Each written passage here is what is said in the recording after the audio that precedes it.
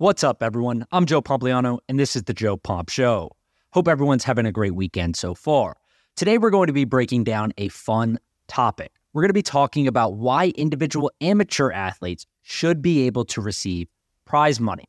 Now, this argument came up more recently because Nick Dunlap, who most of you probably didn't know who that was more than a week ago, recently won and became the first amateur golfer to win a PGA Tour event at the American Express since Phil Mickelson in 1991. Now, that typically would have came along with $1.5 million in prize money, but since Dunlap is an amateur, he wasn't allowed to take that money home. So today I'm going to break down the pros and cons of the system and why ultimately I think it should change. This is a really interesting episode, and I think you guys are going to enjoy it. But before we get into it, let's quickly hear from today's sponsors.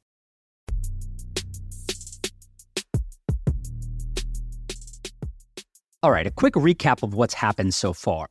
Last weekend, 20-year-old Nick Dunlap won the American Express PGA Tour event in La Quinta, California.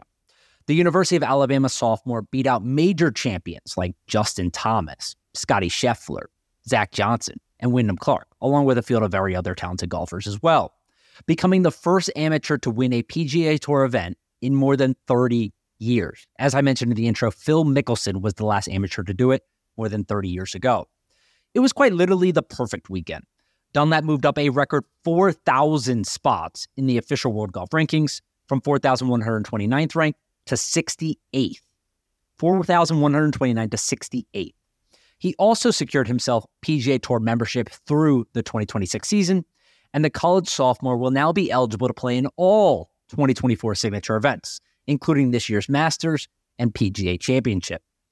But there was one catch. Despite Nick Dunlap deciding to turn professional just 4 days later on Thursday, he was an amateur when the tournament started, so he wasn't allowed to take home the $1.5 million first place prize.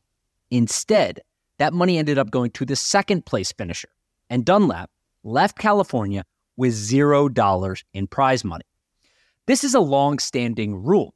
Dunlap knew it going into the tournament, and it's not like there aren't other benefits, like the aforementioned PGA Tour membership card and entry into this year's Masters tournament.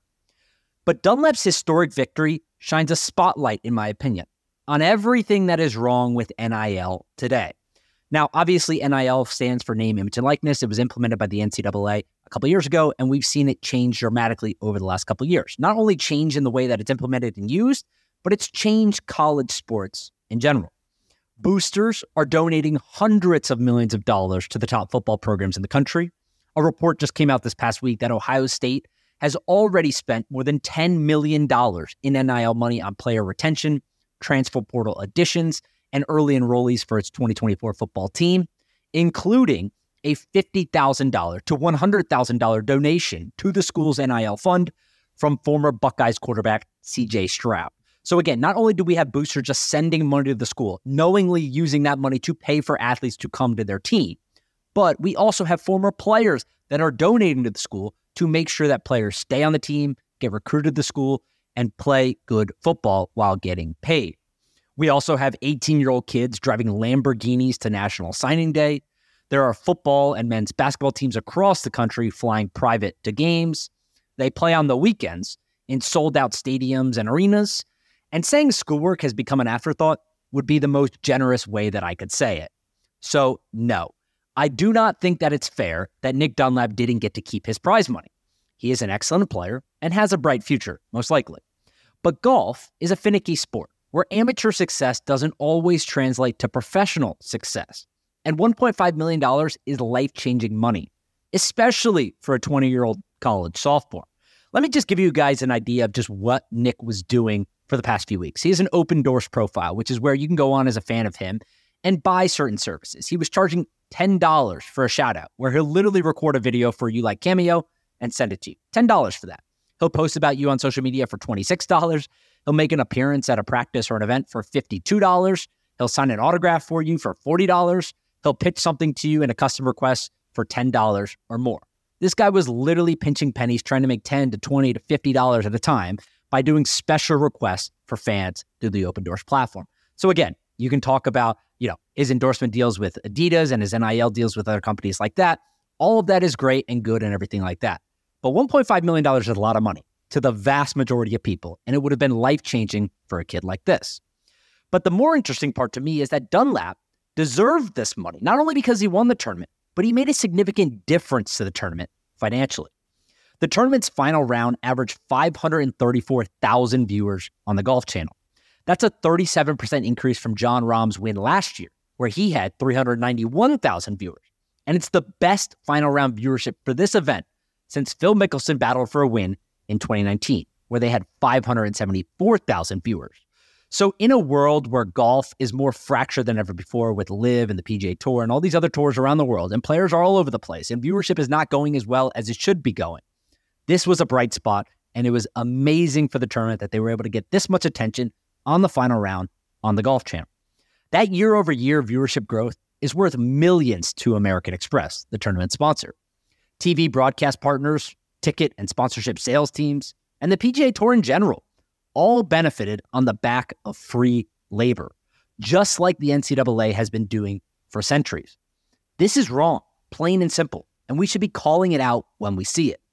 The NCAA doesn't even control this tournament, and the USGA says the rule is in place to ensure that amateur golfers are, and I quote, free from the pressures that may follow from uncontrolled sponsorship and financial incentives. Again, this is what the rule states. This is why the USGA says that this rule is placed where amateur athletes can't get paid. They said that amateur golfers need to be free from the pressures that may follow from uncontrolled sponsorship and financial incentives.